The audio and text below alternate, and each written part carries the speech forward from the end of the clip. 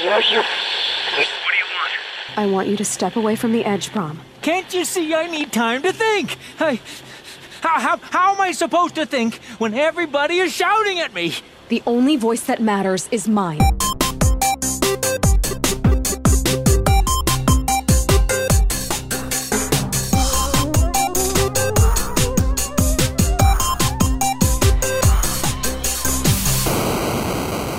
Hello and welcome to Lapsed Gamer Radio, the community podcast about video games which aims to bring lapsed and active gamers together in an effort to keep the hobby alive for us all. I'm your host, Stuart Neal, and today we will be talking about what we've been playing recently and any news stories of note. Joining me today are regular co-host Mark Hamer, and as a very special guest we have Kitty Crawford. Good evening. Buongiorno. So Kitty, I know you from the Games NI night, that was held a couple of weeks ago, and that was my first sort of foray and learning about the number of games developers actually within Northern Ireland. I was very surprised. But tell us a little bit more about yourself. So I have been working in the games industry in Northern Ireland for about 2 years now. I started off as an assistant producer, coming from another industry. I've hopped around a wee bit and worked for a couple of different companies, but I've been with Blackstaff Games now for about the last year and a half. And then the other hat that I wear within Northern Ireland at the very least is Games NI. So Games NI is an association of now 15, it was 10, there's now 15 of us. Companies have came together with a common goal of raising awareness and increasing opportunities for companies as well as for students and people who are interested in games, simply because people don't really know that we're here or what we're doing, and what's possible, and basically just trying to improve the industry for absolutely everybody. And so I've been chair of that for the past year. It's into its third year now. Oh, okay. So I'm now into my second year as chair. Yeah, and then another thing I do on the side just for fun is I'm a staff writer at ReadyUp.net, which I mostly just Twitch these days. I used to do review videos and I used to do articles and stuff, and now I'm just like, it's just Twitch.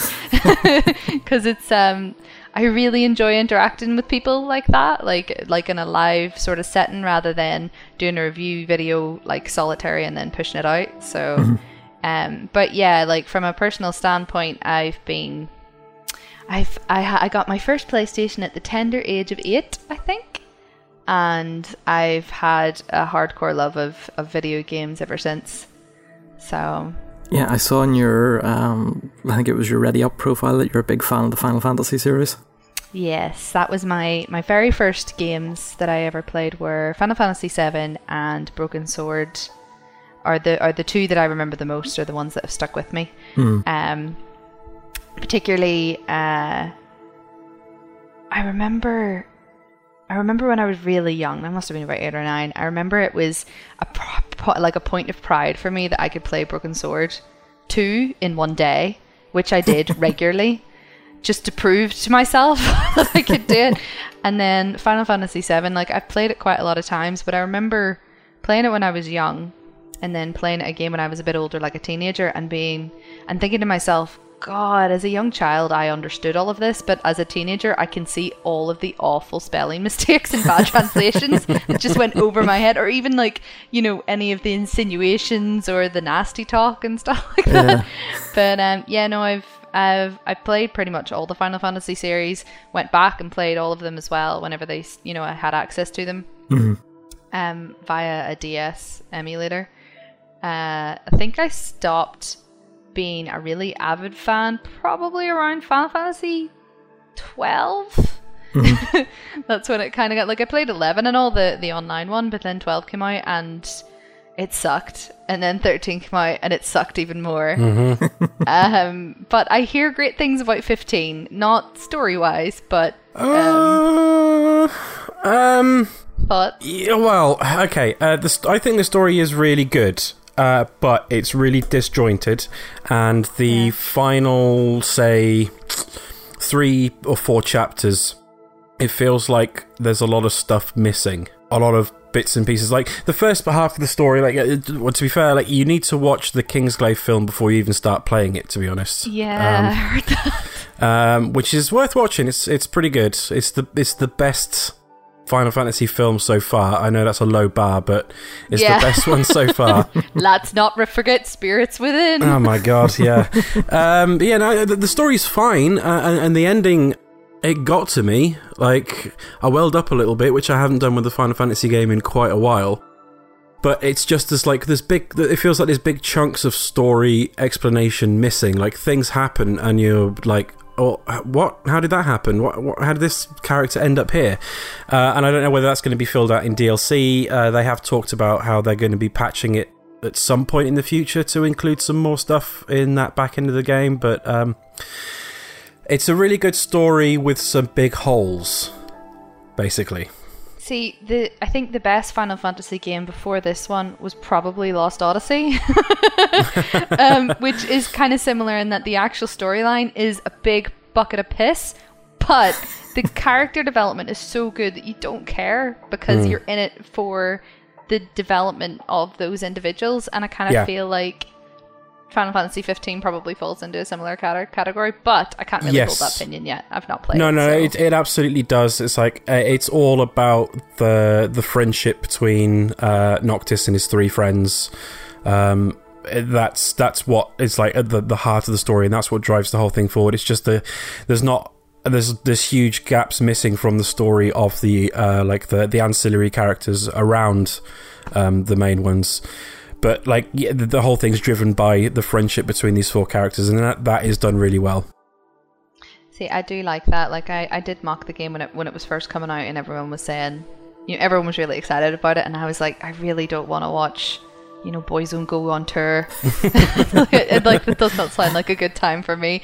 But like, I've watched a couple of reviews that are like, no, this is actually, they're really endearing and sweet, and it feels really lifelike and real in how they're portrayed and developed. So it's one of the many reasons I know I want to buy a PlayStation 4. So it's, people have won me over with their reviews, so we'll see.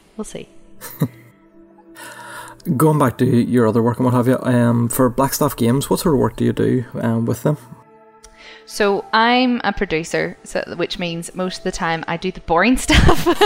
So I'll do the schedules and the budgets, and I'll work with clients and work with the team and just ensure that all the work that we're producing is at the quality that it needs to be for whatever we're working for, whether it be like our own personal projects or, say for example, our last project just before Christmas was for the BBC, so it had to be to a certain quality or a certain standard. Yeah, a standard that we are always striving for, obviously. Yeah. But I also get to be involved with a lot of the fun stuff as well. So being in development meetings and actually coming up with ideas, developing those to the point that they're going to work in a game and not just on paper, is a lot of the stuff that I would be involved in. So there's, say for example, there's one game we're working on at the minute that's like a world building game. So that's involving a lot of meetings of us sitting down going, okay, how are the mechanics actually going to work? How is this going to make sense? How is this going to pair up with fun as well as the art and the narrative that we want to work in? So yeah, like anytime we have to pitch for anything, I would be the one that would bring a lot of like the marketing stuff together, anything to do with our target audience, looking at competitors, stuff like that. So basically, yeah, the sort of businessy management side is what I primarily deal with. But as far as I'm concerned, I do that stuff to be involved with everything else. Yeah. So. Very good. Yeah. And sorry. I think from your resume, which is quite extensive from what I saw on LinkedIn, you've done things like web development and being a runner on various TV shows and things, or film sets and things, was it? Well, I see, my background is really convoluted. I actually started off as a web developer. I think I started making websites when I was since I was about like 12. At least that's when I remember making my first website. And I did that right up until I went to do it in university, and then like university does for a lot of things, it just like sapped all the joy and loveliness that I got from web development. So I think I left university, and literally within a month of the job I'd got, I was like, I hate this so much. So I left and I started working in TV, and I worked in TV for about 4 years. I started off as a researcher. I think by the second year I was an assistant producer, which is part of the reason it was not a very difficult transition for me to step into game development, simply because it requires a lot of the same set of skills, just a different temperament. Like TV is very loud and very excitable, and game development is not.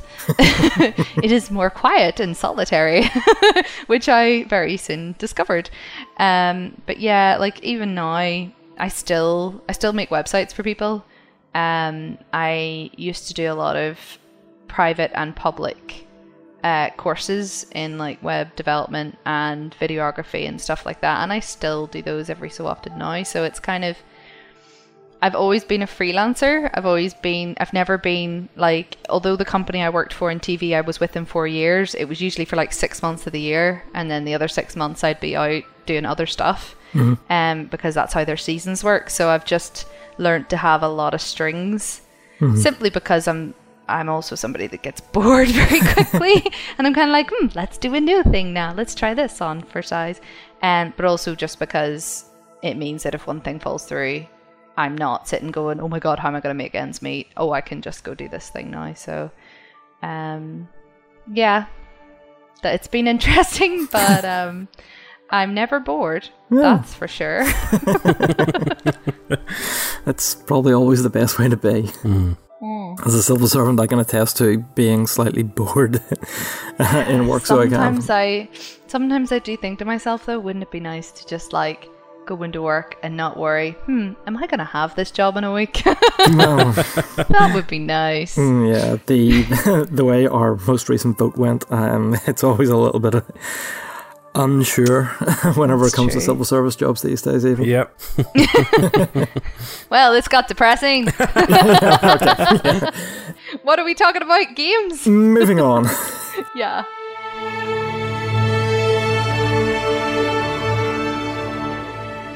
So we will go into our Backlogathon update, which technically is over, isn't it, Mark? With the release of the Switch? Yeah, but I'm still going to be persevering with mine because I've got about 50% of the way through my list, and I want to try and get most of that ticked off.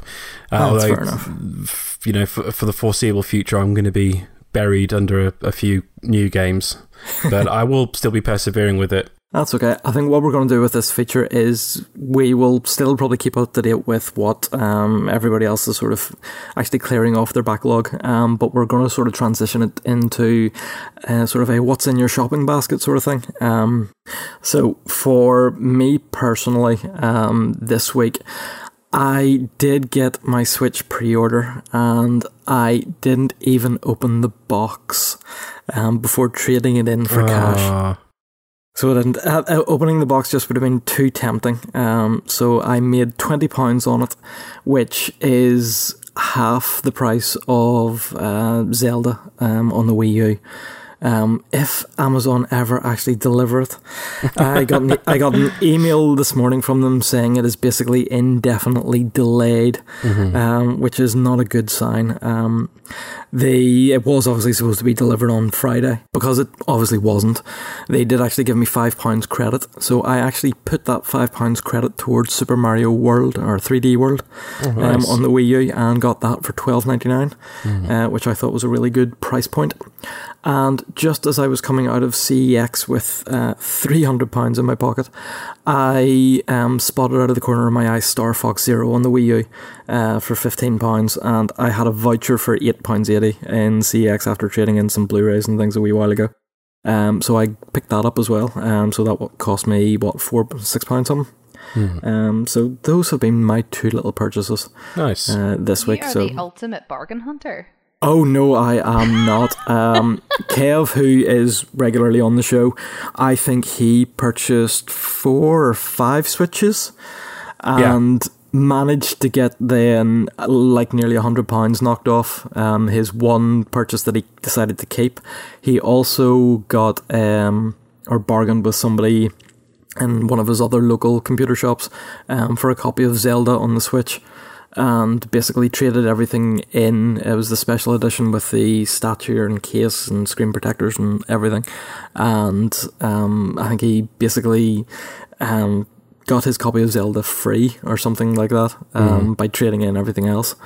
So yeah, between him and Andy on the show as well, the pair of them are ridiculous bargain hunters, which admittedly their bargain hunting is only fueling their Lego Dimensions addiction. But no, that's all from me this week. What about yourself, Mark? Because I know you have made a purchase. No, I didn't make the purchase actually. So, you know, with the cheeky little console sharing thing I do with the PS4 with my girlfriend, she went and ordered Horizon Zero Dawn and Mass Effect Andromeda on the PSN store, so I've got access. So I got access to Horizon Zero Dawn, and I'll have access to Mass Effect when that comes out. So I didn't pay for either of those, but I did get a Switch and Zelda. And a second Switch, which I was going to sell for profit, but by the end of today, having had a little play on my Switch, my girlfriend was like, I'm going to take this other Switch home with me. I'll give you the money when I get paid. So the other one's gone. That's fair enough. Yeah. Nice. That's a good hustle by her, I gotta say. Yeah. Woman after my own heart by the signs of things. She didn't even bother pre-ordering. She's like, waited. I can rely on Mark to do that. Pretty much, yeah. You still get your money for it though, just not a profit. Yeah. No, I was. Yeah, I was only going to get about £20 profit on it anyway by trading in CEX. So it's no biggie. Yeah. The one thing I have been very tempted with, because I'm not or didn't keep the Switch, is the fact that there is a PS4 Slim bundle with an extra controller and Horizon Zero Dawn currently being offered by a number of shops. And that, considering I bought the Wii U purely as a Monster Hunter gaming console to play Monster Hunter on for £200, £200 seems to be a really nice price point for a console. Whenever there's a reasonable sort of back catalogue of games out and at least one game that I would really like to play. Yeah. So I'm still considering it. I'm holding off at the minute. I'll have Zelda hopefully at some point to play through. So I may well wait until later in the year before finally actually getting into a current generation console. See, I put money into a Monster PC not too long ago, like maybe 6 months ago. So like, for me, it's been hard to justify the purchase, but my partner has agreed with me that he'll go halfers on the PlayStation 4. So we have like a list. I've already priced it out between the console deals that are currently going on and the games that we want. It would come to about 300.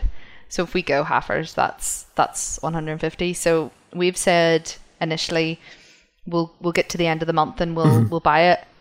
But I've turned around now and I'm like, well, I could buy it now and you could give me the money later.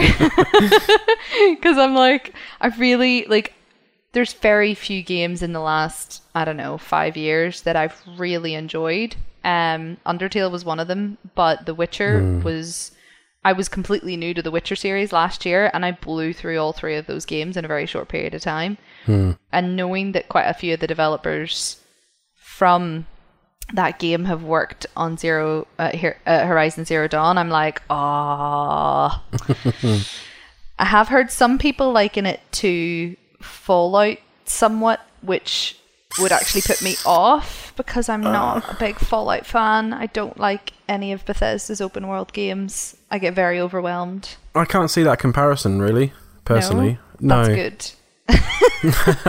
But yeah, so I think, Stuart, I'm gonna have a PlayStation 4 by the end of the week.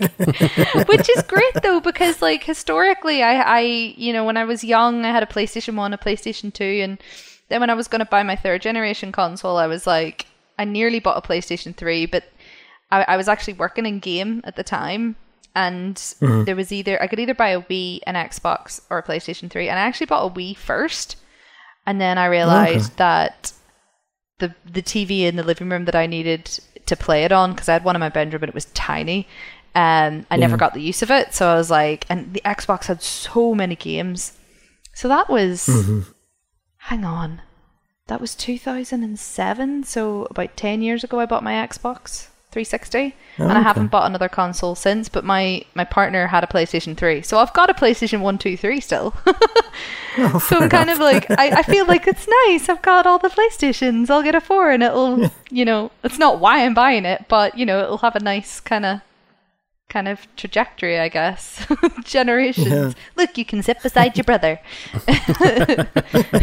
But yeah, I'm looking forward to it. One of the other things I did over the weekend was I liberated my wife's Wii from her uncle's house. Because we got the Wii U, we obviously didn't need an extra Wii, so we'd given it down to them so that they could watch Love Film on, but they eventually upgraded to a smart TV, and that had that capability anyway. So I now have a Wii connected up to my PC monitor, and I think I will be playing quite a few games on it now that I have more readily available access to it on a smaller TV and not the main TV in the house. So things like The Last Story, Pandora's Tower, Sakura Wars, Xenoblade Chronicles, which I'm 45 hours into, and need to get back into it. Did you ever play Silent Hill Shattered Memories on the Wii? I haven't, but I have it on my shelf. I picked it up in Asda for £6 one time, and I've never actually got around to playing it. I really recommend it. Like, I played that game with about 4 or 5 different people, because it changes every time you play it, depending on who plays it and how they play it. Which I just find really interesting, because it kind of says a lot about a person depending on like the characters they turn up and how they turn up, and the monsters and how they transform depending on what the game thinks you're going to be most afraid of. Apparently the game is able to tell if you're male or female within the first 10 minutes of the game. I don't know how, but whatever. Skynet. Yeah, basically. But it is like, if you ever played the original Silent Hill, it's a really interesting but also just kind of fun and short and sweet take on the original game. Because it's all based on the first game, but just from a different perspective, which I really enjoyed. Yeah. The one thing I would ask is, how scary is it? Because I'm terrible with horror games. Well, I say that I played it with a bunch of different people because I never played it on my own. But I did find that when you first play it, it's scary. Like it has a very distinct line between normal town and haunted scary town. But I think the first or second, after the second time I saw the monsters, I wasn't afraid anymore. It's one of those ones, like once you get up close with the ugly, I just wasn't afraid, particularly because all you really have to do is run, and you can shake them off, but it helps, particularly if you're playing with somebody else, that they can kind of direct you, so you don't even have to, you just keep running and it's fine. So it's not too bad, but I will maybe make that one of my first games to sit and try and play through then. So yeah, I would recommend it. It was very enjoyable. I think I liked the twist on the story the most. Right, we shall move on to what we're currently playing. Kitty, as a special guest, do you want to talk about your games first? So we were talking about this earlier. I am currently knee-deep in a heavy Stardew Valley addiction, which I know Mark has been playing as well. Yes, a lot of. Yeah, it's really hard not to get addicted. I remember when Stardew Valley came out, like a year or two ago, and I purposely stayed away because I was like, no, that's going to be dangerous for me. And right, I was. But I started playing it at Christmas, and I think I spent I started playing it the week I was off, and I put 40 hours into it, like a full work week into the first week, and then I was like, Jesus, right, okay, we're not so bad now. But I had a point in my head where I was like, I want to get to year 3, I want to get Grandpa's approval, and then I'm done. So that was my goal, and I did it. I got to year 3. Grandpa was all, you're great. Here's an awesome statue. GTFO. And I was like, great. So I stopped playing, but I've been watching my partner play it again. He just picked it up recently. In fact, he's just playing my copy on Steam. But I've decided now I want that wand. You know that wand that you can get from a character. You can get a wand that like warps you back home. So I've decided I want that. So I've got into the casino. I've got the Statue of Perfection. I've started making a bunch of money. At the minute, like I just started fall in year 3 and I bought 944 cranberry seeds just to give you an idea of how kitted out my farm is. Wow. Yeah, it's mental. Do you know how long it takes you to buy that many seeds? Because there's no like quick buy. You just have to press the button 944 times. Like, you think about this game mechanically it's the worst. Like it has been quite badly made, but I have 2 sheds of pigs, and then I have my greenhouse with cranberries in it, and then I've got 2 sheds, one that's filled with kegs and one that's filled with diamond makers, like replicas. And then I've got my basement just full of cases or casks even, making like iridium quality everything. So yeah, but I've got my goal in my head where I'm like, right, I want to get this wand. Once I get that, I'll probably stop again for a while until I get drawn back in. But the other game I've been playing is Hitman, the new one. I've only played the first 2 levels, but I'm quite enjoying that right now. Paris and Sapienza. Yes. Yeah. I first got into Hitman years ago when I watched this guy on YouTube called Aussie Gamer, who was playing Blood Money, and it was probably the funniest Let's Plays I've ever watched in my life. And I was like, I have to play this game. So I did, and I really enjoyed it. And when I heard that the latest Hitman was more of a return to blood money mechanics than any of the other Hitman, I was like, oh, I'm going to enjoy this. And so far, it's quite fun. I enjoy the timed assassinations and stuff that are on like every week or so. Oh, the elusive targets. Yeah. Yes. Yep. Yeah. So that's going quite well. And then the other game that I played a game on Saturday called John Cena's Sexy High School Adventure, which everyone should play because it's the best game ever. Do you know actually what I forgot to mention earlier? I forgot to write it down. I've been playing a game called Loot Rascals that's coming out really soon. Oh, I've vaguely heard about this. At least I've seen mentions of it on Twitter. Yeah. I don't know a huge amount about it. It's quite an interesting game. I really love roguelikes. It started with Binding of Isaac and then Crypt of the Necrodancer and all those sort of games. Like I really enjoy a game that you can pick up, play for like half an hour, and then just set down once you die usually, but and then come back to it. But Loot Rascals is a really interesting take on it in that it's a turn-based card game, but you're a character that moves freely within the world, so it feels real time, but it's not. And the way the game works is you kind of move freely, but it's from hexagon to hexagon, and as you move onto a hexagon, 1 turn is taken, and then all the monsters move. Okay. And as you walk up to a monster, you battle it out based on your stats, and then it'll drop a card, and then you can take the card and put it in your inventory, and depending on the cards you have there, dictates what your stats are essentially. Oh, okay. So it sounds very simple, but it's actually like once you start getting into the upper levels, it gets quite complicated. Yeah. But it is a roguelike, so if you die, you just start from the start again. But I've been playing that game now I bought it early access probably about a month or 2 ago. And I really enjoy it. It kind of, there is an element of luck involved, but it also is the sort of game where you have to be strategic. You have to think about what you're doing. And there is a nice sweet, like the characters are really very quaint and quite like quirky and weird, and there is a story there that I find quite amusing. And I haven't there's one level that still hasn't been released and probably won't be released until the final game.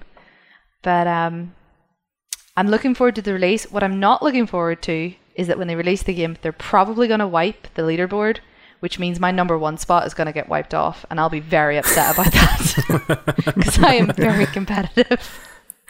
So, But Screenshot it. oh, don't worry. Like, I've already boasted about it on Twitter, being all like, I'm the best. Actually, I did it on a Twitch stream, so I clipped it, and it will forever be on our Twitch channel with me being like, Excellent. yeah, I'm proper psych out as well. Because I'm a good 100 turns or steps ahead of the person who's in second place, and I'm like, I am the best. So, yeah. But that's what I'm playing. Very good. Tell us a little bit more about John Cena. I am aware of the game and series of games as it is, but don't know a huge amount about it. Yeah. Oh my God, John Cena. So I've started to make it a thing where I introduce a game to our streaming group that's kind of so bad that it's good. The last visual novel we played was called Seduce Me, and it is a Japanese otame made by a 19-year-old American teenager. And it's probably it's such a bad game, guys. It's so bad, but it was great to play because the girl who was playing it, Susan, who was leading it makes her really uncomfortable. So it just made it really funny. So I sprung John Cena on her. I didn't tell them what I was going to stream until I streamed it. But John Cena, essentially, this guy has uploaded a bunch of games on itch, where it's just you're this random guy who's going to a high school that just happens to be filled with a bunch of John Cena lookalikes, that all have their very distinct personalities, by the way. And then you go to school, and then you ask one of them to prom, and then crazy stuff happens, and it's fantastically weird and just random. But yeah, I played the first one. I actually did a Let's Play of the first one like a year ago. And then somebody asked me to stream it. And then when I went to find it, I realized that there's a second one and a Christmas special. It's the Christmas special that gets me. But yeah, like this guy's obviously just in his house being like, do you know what the world needs right now? In all the turmoil, it needs a John Cena dating sim. That's what it needs.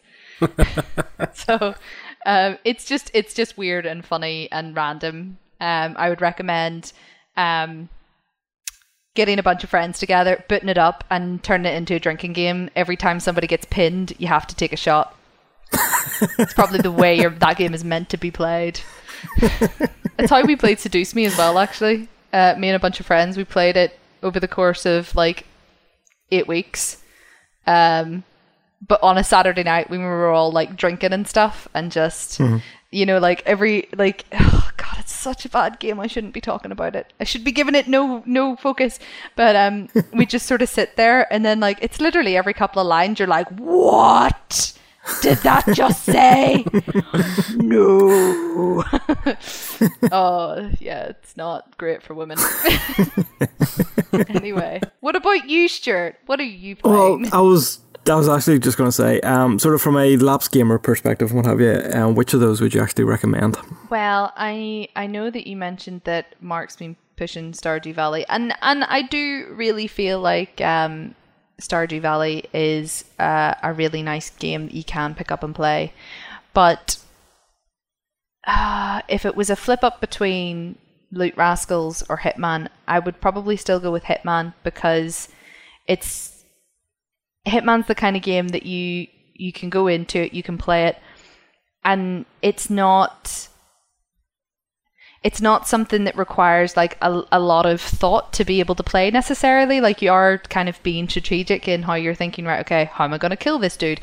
But it's fun trying to work out how you're going to get to your target, how you're going to assassinate them without getting caught, how you're going to get out again, and it's just kind of intuitively fun that way, and that you're just controlling this main character from your point of view, rather than trying to think, okay, how am I going to balance these cards and the numbers and stack on top of each other or whatever, which is the kind of gameplay that Loot Rascals is. So yeah, and it's very easy to just pick up Hitman and play like one mission to assassinate one particular person, and play it like within 30 minutes, an hour. Now each level has so many like achievements that you can do, but you don't have to do them. You could probably play the whole game in a day, I'd say. No, but that can be your playthrough, kind of. You could say, like, right, I've got half an hour to play. I'm going to play through the Sapienza level and go for this particular challenge. Like, exactly. Yeah, and it doesn't necessarily get boring either, because all of the challenges are so different. Like, you've got to kill this guy by drowning him in a toilet, or you've got to poison him. Like, all the challenges are very different, so you have to come at the same level, like a completely different way every time.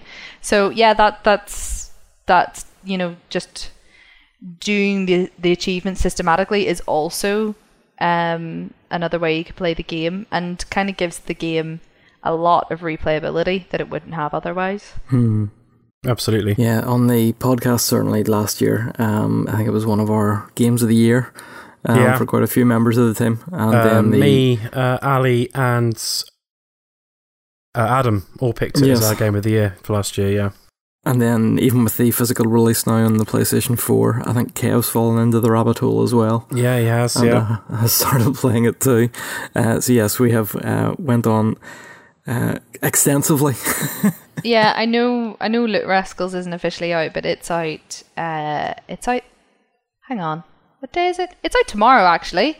Oh, okay. I'm pretty sure it's out tomorrow. It's definitely worth a look. Like, I really enjoy it. I think it's quite a fun wee game. And I would recommend it. But I do think Hitman would be an easier game as a lapsed gamer to step into than potentially Loot Rascals is. I think you need to be somebody, if you're somebody that really loves strategy, then it's definitely the game for you. But otherwise, Hitman is a lot more just, I don't know. It's a different kind of fun. Another one that's like,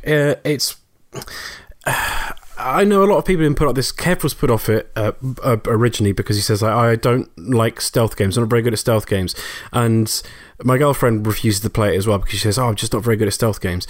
And as I tried to explain to everyone who hasn't played a Hitman game, it's not like any other stealth game. It's not really about, slinking from cover to cover.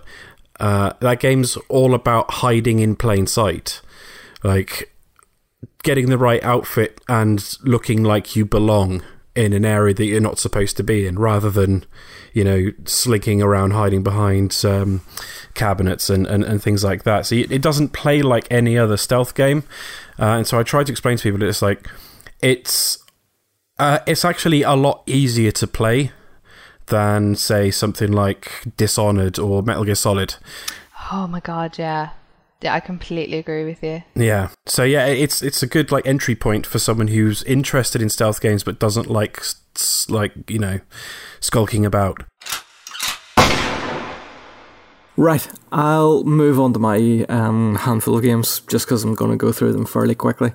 So a couple of little mobile ones. After the recommendations last week, whenever we asked listeners what they'd been playing on their phones, a couple came up that we just had literally no idea what they were. So I have went adventuring into the deepest, darkest areas of the mobile stores on Android, and I have been playing Two Dots and Egg Inc. Egg Inc. is a very odd little game. It's basically you are farming eggs by basically getting chickens to produce them. It's basically a coin tapper, whatever that terminology is for those sort of games. Eggs, yeah, something. There's a red button, you tap on the red button, some chickens appear, they go into the hen house and produce eggs, which you then sell. Every so often you get money and you go into the upgrade screen and you push buttons that are green until they turn grey because you're out of money to upgrade anymore, and you keep selling the eggs until you have generated enough money for your farm to then upgrade your eggs. So I have went from like a normal egg to a health egg to a medical egg, and I'm now currently on a rocket fuel egg, and I need something like $200 trillion or something to go on to the next one. It's basically possibly like a cookie clicker game. Yes, that's the terminology I'm looking. Cookie clicker, yes. Yeah, this sounds very much like Adventure Capitalists. It's actually one of the featured ads in it whenever it actually gives you a little ad played, so it is. Oh dear. I have had a little bit of experience with these sort of games in the past, and I don't necessarily like them, but I hate myself for spending as much time as I probably have already on this, which was most of the afternoon. They're addictive, though. They're designed that way. They are, yes. It's the same with Adventure Capitalist. Like, it's not a game at all. It's awful. You just tap the screen until you can afford to pay someone else to tap the screen for you, and then you just keep doing that. And it's garbage, but it's just something about seeing those numbers go up. I went off on a little rant last year about one that I ended up playing called Abyssrium, which was... It's... Basically, you're a little coral at the bottom of the ocean, and like a little, what's the hot water furnace or whatever it is, and by sort of clicking on the screen, then you generate energy that attracts then more life and things to the area around you in the ocean, and you get different fish and little crustaceans, and eventually work your way up to dolphins and whales. But I went on just... Because every time you upgrade, then the next upgrade costs you that little bit more, and a little bit more again, and it just keeps on going. Abyssrium was particularly bad because every so often, every time you got a new fish, the game was prompting you to either spam your Instagram or Twitter feed with a picture of your new fish. And then included its own hashtags and things like that, and I just thought, no, this is awful. I also found out a very simple and easy way of sort of tricking it by placing a small mandarin orange on the screen. It automatically generated all of the clicks that you needed. Oh, sure. So it did. What did you do? I'm looking on it on Google here, though. It's really pretty. It is. It's I can see how you were bamboozled by it. It is. It's very, very tempting because it does look so pretty, but it is awful. But yes, sticking a small mandarin orange out does all your clicks and things for you. Yeah, so you just have to make sure that the screen doesn't black out or anything on you while it's doing that. But yes, that got uninstalled. I think the same afternoon, and I think Egg Inc. is going to go the same way. It was. Recommended to us by Nick, which is at Haunted Crime on Twitter. Tell Nick he needs to question his life choices. Sorry, Nick. Possibly. Yes. Because he recommended it again there to us this afternoon, and I think Adam picked it up as well, so it'll be interesting to see what he thinks of it. But no, it's just not for me at all. The other recommendation that we got, I think it might have been from Nick or somebody else as well, was Two Dots, which is an interesting little puzzle game based in around these sort of Match 4 or sort of similar games. But I got to maybe level 18, and it starts kind of pushing you to buy any of the bonuses and things. I got to level 300, Stuart. Really? You didn't even you didn't even get in there. No. It just got too frustrating for me. You know, it gives you the level bonuses of like shufflers and things like that, and it seems an awful lot of the levels just aren't possible unless you use some of the bonuses, whether they're free or paid for, and it just doesn't entertain me. So that's getting uninstalled. So apart from those two on mobile, that's all I've been playing on my phone recently. The other two games that I've been playing, I had a very quick go at Project Zero, Maiden of Blackwater on the Wii U. There is a sort of like a first episode trial version on the Wii U, so you can play it for free. But the full game upgrade is £40. It's part of the Project Zero sort of lineage that originally started on the I think PlayStation 2. I thought you said you weren't good with horror games. This looks terrifying. Yes, it is terrifying. I didn't realise quite how terrifying it was. I put about half an hour into it, and then my wife said she was away to bed, and so that got turned off. Yeah. Terrifying, and includes very buxom Asian ladies as well. So it's not necessarily for me. So it's not. Is that you done with it then?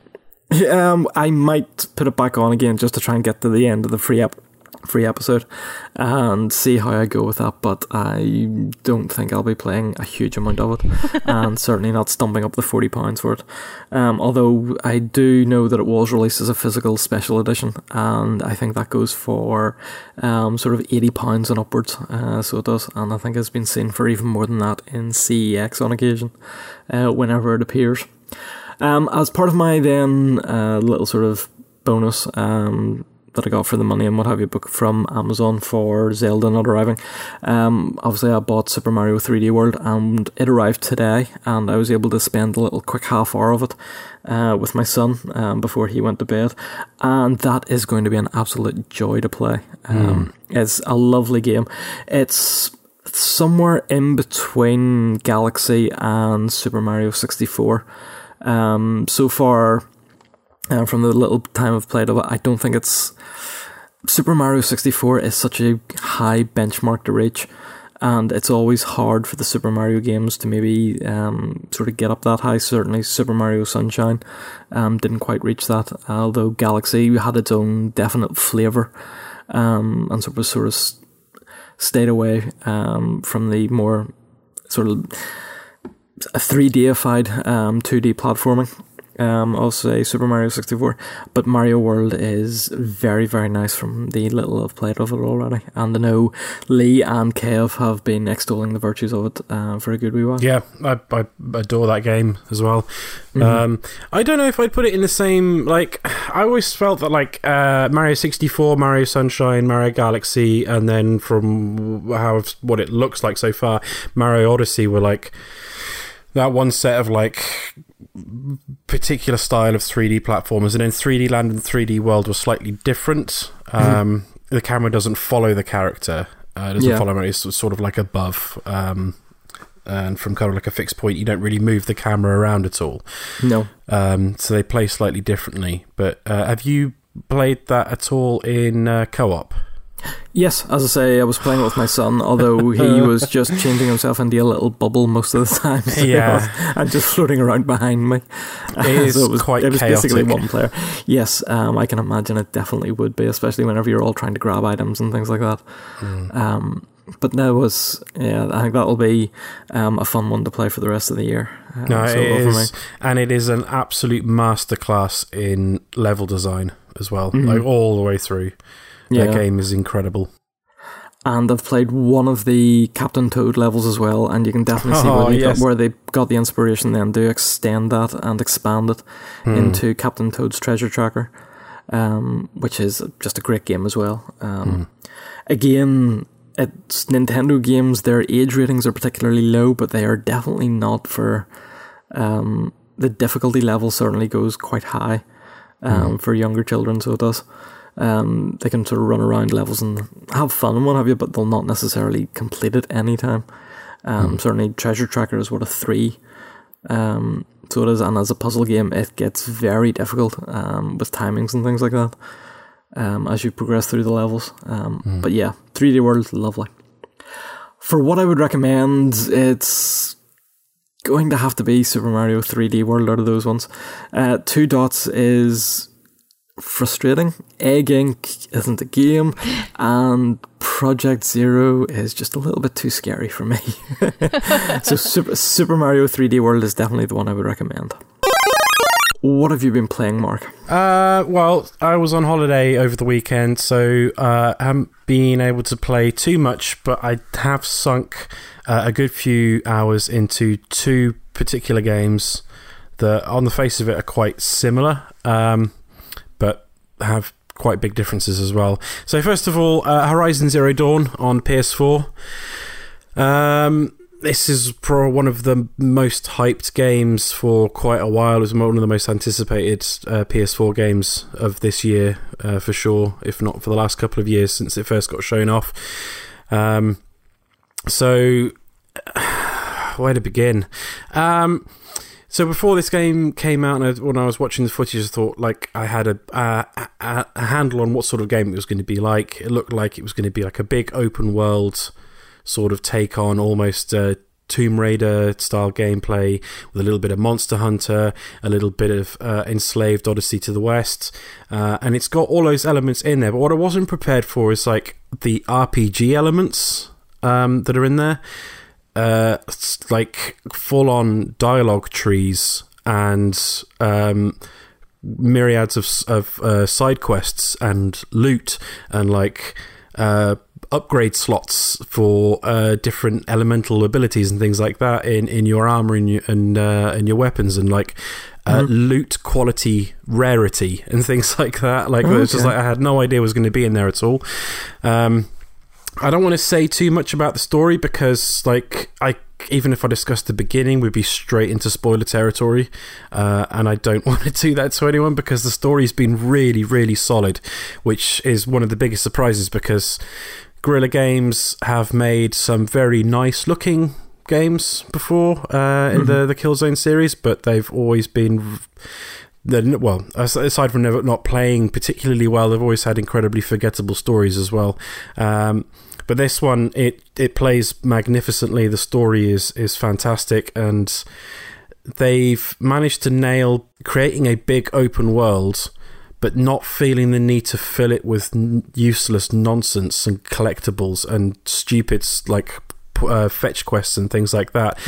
There's none of that in there at all. Like the world is big. It's really big. Like I've barely scratched the surface on it in the 6 or 7 hours that I've managed to play of it so far. But it's not like you're exploring the world to try and find collectibles or anything like that. It's more you're exploring this world and appreciating how beautiful it looks and like how well designed it is, and stalking, using the environment to stalk the robot dinosaurs. I can't think of a better word to describe them, to be honest, as you hunt them down to collect the different resources that you need to upgrade your weapons or to be able to buy a particular outfit or piece of equipment. And yeah, and the side quests are all tied into the story and the sort of mythology of the world, rather than just being pointless. It's, I'd say, the first game since Bloodborne that I would say is probably a console seller for a PS4. Like a game where it's like, yeah, you need to get this console to be able to play this game. That's why I want to buy one. yeah. It's that good. It's like I was hoping it would be good. I was not prepared for just how good it is. Like I said, I've only been able to play 6 or 7 hours or so before I went on holiday, and unfortunately since I came back yesterday, something else has gotten in the way, which I'll come on to in a moment. But yeah, it is a magnificent game, and I didn't know you were talking earlier, Kitty, about people from CD Projekt Red working on it. Yeah, there was quite a number of developers that were kind of borrowed, basically, from CK Project Red over to Guerrilla, like artists and programmers and stuff like that. So particularly a lot of the side quest stuff, they've all been done by people who worked on The Witcher 3. See, I had no idea about that, but that makes perfect sense. Yeah, because like The Witcher 3 is. I'd say up until playing Horizon Zero Dawn, I'd never played like a big open world RPG until I played The Witcher 3 that had, where the side quests felt like they mattered and there was some actual thought put into them, and it wasn't just like here's line of dialogue, go over there and kill X number of things, come back, get pointless prize. It's like there's actual storylines, and quite a lot of the side quests are not just like a single quest. It kind of branches off into an entire thread of quests with their own storyline, with like, you know, with the characters have story arcs and there's satisfying conclusions, and it's like that is exactly what was one of the things that was so great about The Witcher 3. So yeah, now you said that, it makes perfect sense. I had no idea, but they didn't really sell it on that, to be honest, either, on the fact that it is basically an RPG with really good mechanics, very similar to Tomb Raider. You know, like most of the action will be done using a bow. You have to collect resources. Great. Yeah, it's 'Cause mainly bow based. I love the mechanic of Tomb Raider. I only finished playing Tomb Raider like 2 weeks ago, and if you'd talked to me then, you would have got a rage-fueled rant about why the game is awful. But the saving grace of that game is that the mechanics are really fun. Like, I really enjoyed it. They just ruined the game with everything else. So it's really nice to hear that they've took the things about Tomb Raider that I really enjoyed and then paired all the stuff from The Witcher that I really enjoyed and put them together. It's amazing. Yeah. It's like the big open world. You can. You get the not far into the game. You get to the ability to be able to hack and control certain of the robots, including the first one you get to be able to do it with is like a species of these robot animals that's basically a horse. So then you can mount that and ride it around, and it is infinitely better than riding Roach in The Witcher 3. Is so annoying. I know. So they improved on that straight away. But yeah, the bow stuff and the gathering resources in order to be able to like craft health potions and craft new arrows for your bow and things like that. That's straight out of Tomb Raider. As well as like the climbing and exploration stuff. And then everything else feels like it's taking the best elements of games like The Witcher 3 and it's combined them together in such a unique setting, and I wish I could talk about the story, but I really don't want to spoil it.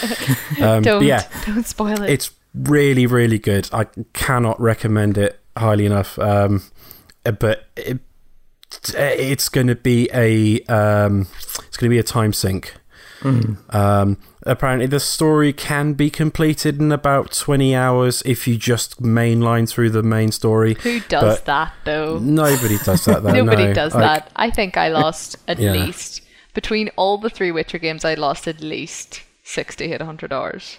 Yeah. Easy. Yeah. Just doing everything. Because I'm a completionist. That's why I can't play games like Oblivion or Skyrim or any of that. There's too much. It's too big, but I have to complete everything, so I'm hoping that Horizon is like The Witcher, where it's a happy medium, where it's like it's not so big it's going to take you thousands of hours, but it's big enough that it's going to take like a good couple of hundred. I don't know whether it's going to have a comparable level of content to The Witcher 3 because there was just so much there. You'll see it when you play it. Yeah, I'm so excited now, Mark. After you explained it, I'm like, oh my god, I want to go out and buy it tomorrow. It is really good. Yeah, that's what I was playing right up until I went on holiday. But then the game that's been distracting me today, when I probably should have been playing more of it, is The Legend of Zelda: The Breath of the Wild. Because, my Switch turned up on... Well, I had it delivered to my parents' house on Friday because I was out of the country. Went and picked it up yesterday on the way back from the airport and was so excited I unboxed it last night and went through all the setup and then left it on charge and went to sleep and then got up this morning really early like an excitable child and started playing Breath of the Wild, and that is pretty much all I've done all day. I've played about 6 or 7 hours of that in one sitting pretty much. I was going to say, you've got the day off then. Yeah, I had the day off. Yeah, I needed to recover from walking around Rome for 3 days. Wow. I don't even know where to begin with this one either. It's everything I hoped for and more. It's like even having played, like, it's just the same deal as with Horizon. After having played like 6 or 7 hours, I have barely scratched the surface, even less so than with Horizon, because I've heard people saying that it's, you can put 90 to 100 hours into this game easily and still have stuff left to explore and content left unfinished. It seems like a gargantuan game, but like,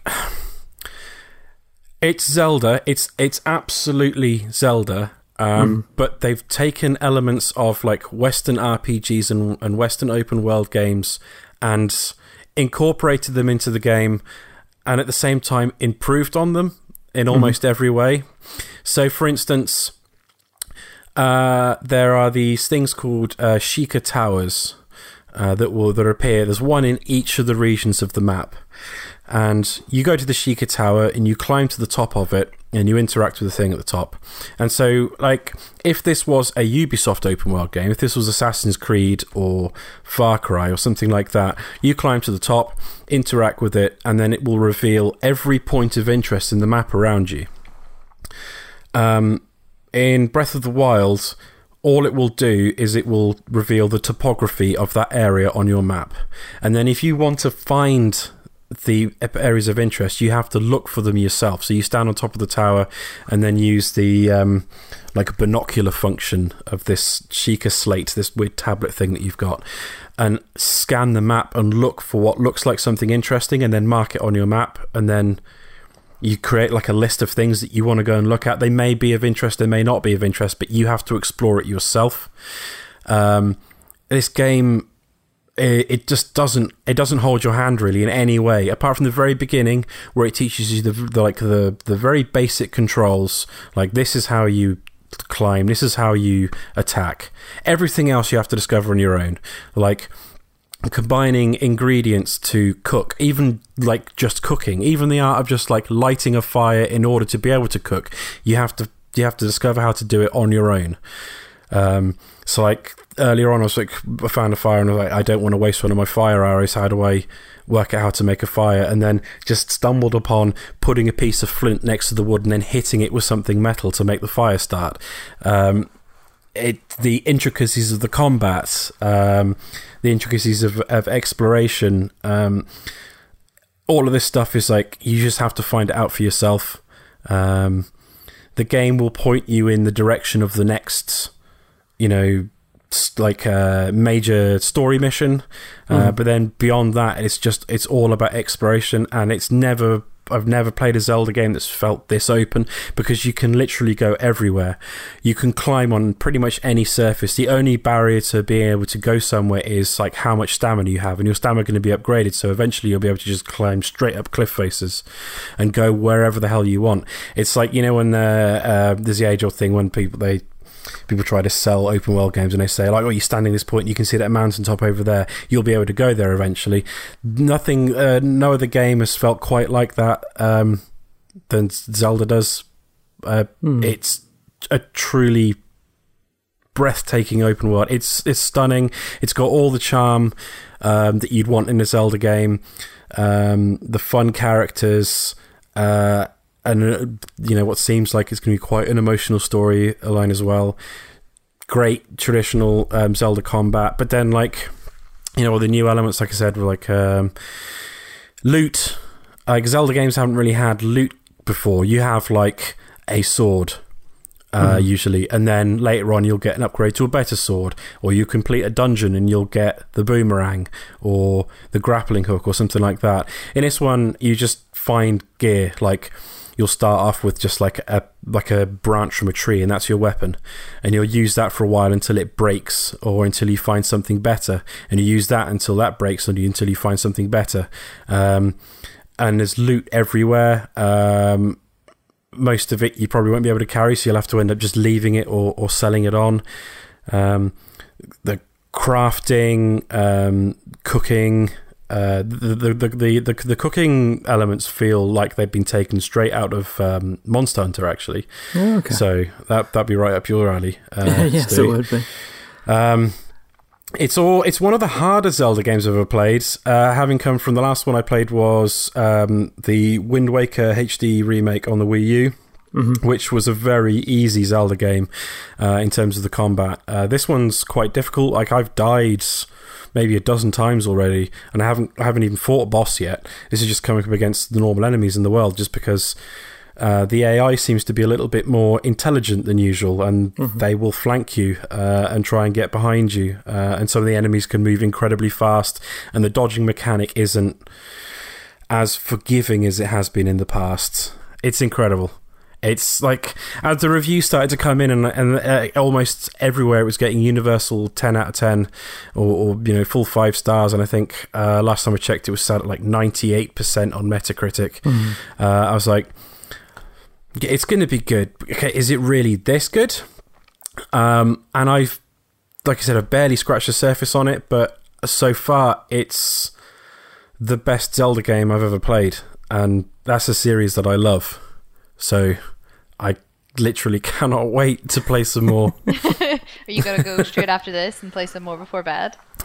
The Switch is on at the moment, just waiting. Prepped, waiting to go. Yeah. So for something like sort of comparing this to, say, Skyward Sword, which would have been the most recent Zelda, original Zelda, I should say, barring the HD remakes on the Wii U, how does it compare? Is it that much of a step up? Yeah, I mean, like, Skyward Sword was still it tried some new things, like there was the motion combat and things like that, and the environment was slightly different, but it still felt like a Zelda game. Like, this, at one and the same time, feels like Zelda going back to its roots, and also like the game, the series trying more new things than it ever has done before. I mean, we've had like what was the 3DS one where you can switch between 3D Link and 2D? Between Worlds. Yeah, Link Between Worlds. That had some interesting mechanics. So they've always tried like interesting things. But this is like it feels more Zelda than a Zelda has in a while, but also feels completely fresh. Like it's the studio trying new things and nailing every single one of them first time. I don't know when the hell I'm going to get back to playing Horizon Zero Dawn because Zelda is just so good. I feel kind of sorry for Guerrilla Games because that game came out and like there was the news earlier today or yesterday that it is I think Shuhei Ishida confirmed that Horizon Zero Dawn is the fastest selling PS4, the new PS4 franchise yet. Like it's sold like hotcakes and the reviews have been great, but then less than a week after it came out, the new Switch launches and the reviews start coming out for Zelda, and it's just as amazing as Horizon Zero Dawn is. Breath of the Wild is just better, unfortunately. Oh, yeah, they did. Yeah. Whoever's their marketing manager really should have told them, guys, you just need to hold on for a month. We can't release this right now because this is coming the next week. But yeah, I'd still say that because it was a week before, or maybe they pushed it for a week before because they're like, get it out now, otherwise it doesn't stand a chance. Well, lots of people have bought Switches. I mean, they seem to have sold pretty well for a launch, but you know, it's still a drop in the ocean compared to the PS4, and barely anybody's got a Wii U. So the number of people who will be able to get Zelda compared to the 50-something million people who've got a PS4, like Horizon Zero Dawn is going to do fine. It's a very good time to be a games player who likes big games. Oh yes. What with Neo being not long out, Horizon Zero Dawn, Zelda Breath of the Wild, and the embargo for Nier Automata dropped today as well, and the reviews seem to be fairly good on it as well. So you're looking 7s, 8, 9s. A couple of places even went up to 10s on it. So these are all big, hefty games that are all coming out really close to each other. And we've got Mass Effect Andromeda at the end of this month, and then Persona 5 at the beginning of next month. Yes. I know, I'm so excited. Which of the two games would you recommend? To a lapsed gamer, honestly, I don't think I could recommend either of them because you need to put in a lot of time into both of them. They're not games that you can play in like bite-sized chunks, really. If you've got the time to spare, then I'm going to have to lean... if I had to pick one, I'm going to lean slightly more towards Horizon Zero Dawn, simply because more people will have access to the hardware to be able to play that. If you've got a Switch, then you've probably got Zelda anyway, because there's not a lot else out for the Switch. And then it becomes a different prospect because you can kind of take it on the go with you and just put it in suspend and just boot it up and play a bit wherever, on your lunch break, on your commute on the way to work, and then plug it into your TV when you get home. But no, if I had to pick one, I'd say Horizon, but very, very tentative recommendation. Like, you really need to be able to commit to sink a lot of hours into that game, into either of these games.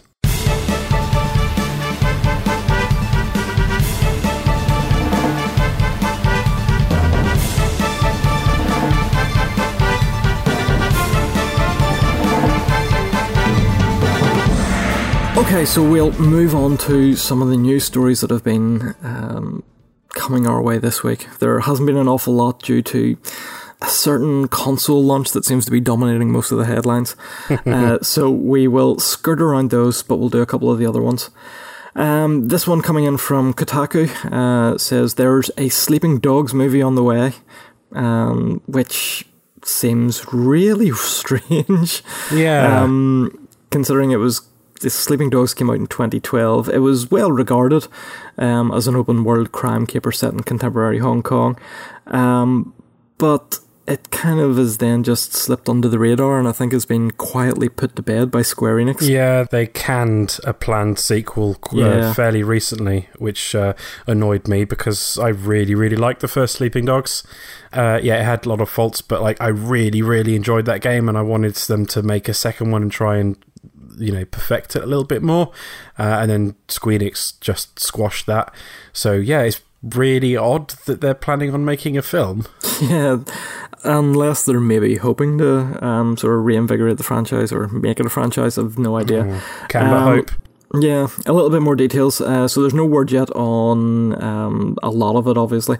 But we do know that it's set to star Chinese martial artist Donnie Yen, who also appeared then in last year's Star Wars Rogue One. He will be an undercover police officer on a mission to take down one of the most powerful and dangerous criminal organisations in the world, the Notorious Triads. Sleeping Dogs will hit cinemas or possibly just the straight-to-DVD bargain bins, depending on how things go, at some currently unspecified future time.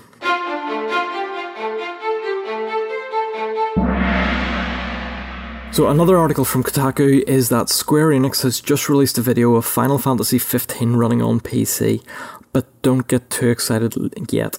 The director, Hajime Tabata, director of Final Fantasy XV, enthused about getting the game up and running on the PC. And so 1 month later, that's actually what happened, and Square Enix has even released a video of showing the PC version in action. However, before you get too excited, it's worth noting that the video, which was created by to accompany the GDC 2017 talk, charting the development of Final Fantasy XV, only features PC footage by way of a tech demo. So basically, there's not any actual in-game footage as such. But that said, it's hard not to be at least a little suspicious by the fact that the footage features a very conspicuous note stating that it's running on NVIDIA's newly announced graphics card powerhouse, the GTX 1080 Ti. So there's a possibility that it could run, depending on the graphics card that you've maybe got in your PC, but as yet nothing has officially been announced. So it'll just be a wait and see. I'd be surprised if it doesn't make its way eventually to PC, purely because most of the rest of them have as well. But it might be a good bit down the line. 13 didn't make it to PC, I don't think. It did, eventually, did it did not? Did it? Oh, okay. I didn't know if it had or not. 14 was available on PC, I think. Yeah, but it was an online one, though. It was an MMO online thing, yeah. I'm very happy for it to get on PC because it just means more people can play it. And I didn't have the best reviews of a Final Fantasy game, but it reviewed pretty well, and the people who love it really love it, including myself. And I'd like to see more people get to experience it. So if it's it even snuck onto your Game of the Year list, despite the relatively close release date to that list. Yeah, by the time we'd recorded that, I'd played nearly 30 hours of the damn game, so it would make sense for it to come out on PC this year, because this is the 30th anniversary year for Final Fantasy. This is the year that we get at least the first part of the Final Fantasy VII remake. There is this year, there's the remake of Final Fantasy XII that's coming out this year. There's I haven't really heard anything more about it since they first announced it, but apparently they're going to be releasing on disc Final Fantasies 1 through 10 on Xbox One and PS4. On all on one disc, which would be pretty cool. Nice, yeah. So yeah, it's a big year for Final Fantasy. So I wouldn't be surprised if this is the year that it ends up on PC.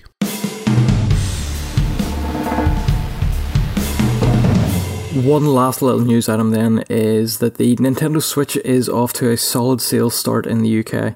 This is from Eurogamer.net. So they reckon the Nintendo Switch has sold in around 80,000 units during its first weekend on sale. So this is about double what the Wii U managed on its UK debut, and it's a positive increase for Nintendo's home console fortunes, but it's a lot lower than the launch of the Wii was 105,000, the 3DS was 113,000, the Xbox One was 150,000, and then there's the PlayStation 4, which was a staggering 250,000 units in its launch week in the UK alone.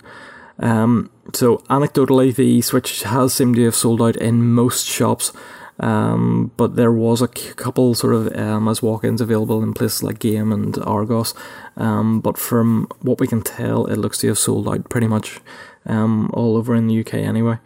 So it's good to see that there's still an awful lot of interest in Nintendo hardware. And certainly that's a big difference compared to what the Wii U was.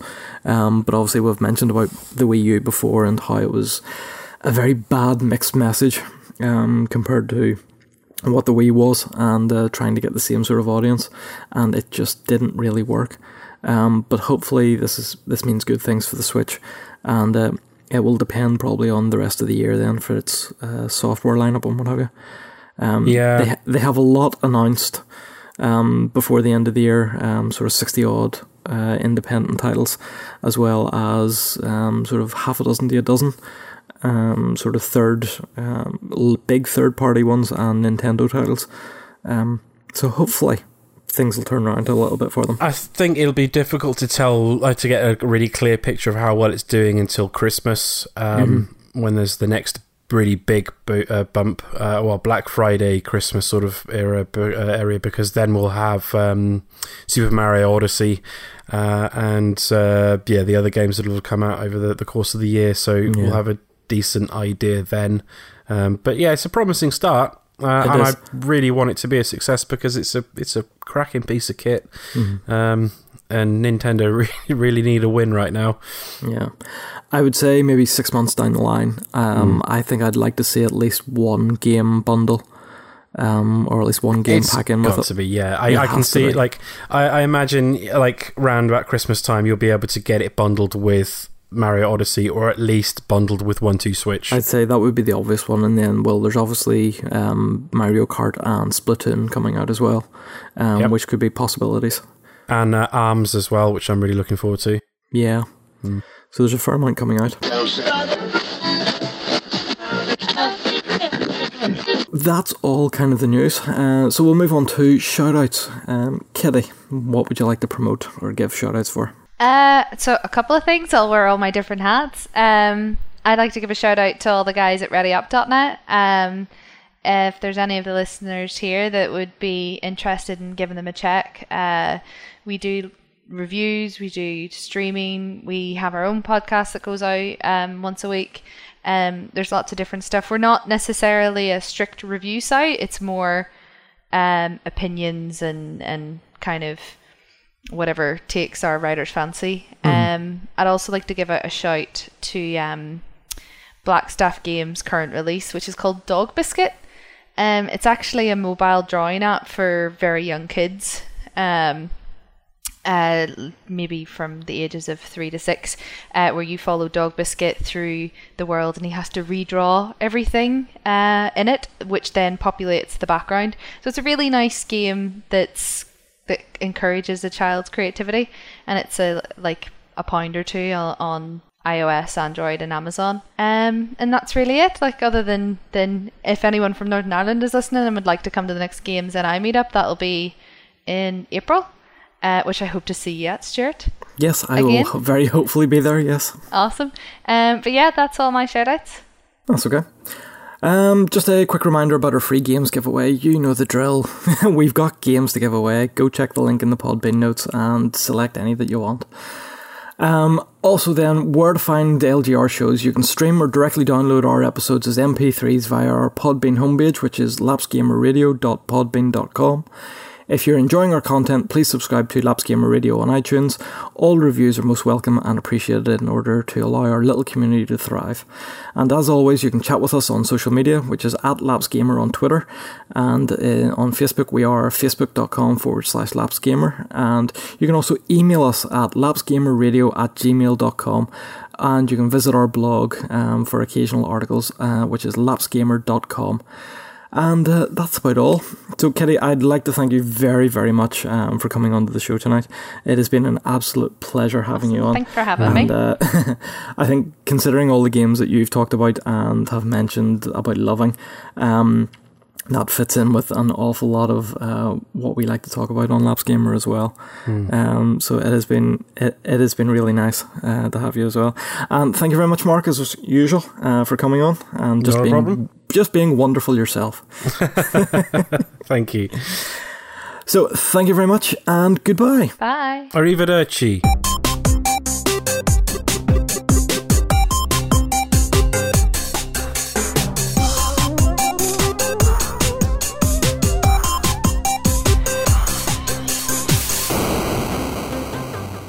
Oh, that was fun. I'm tired now.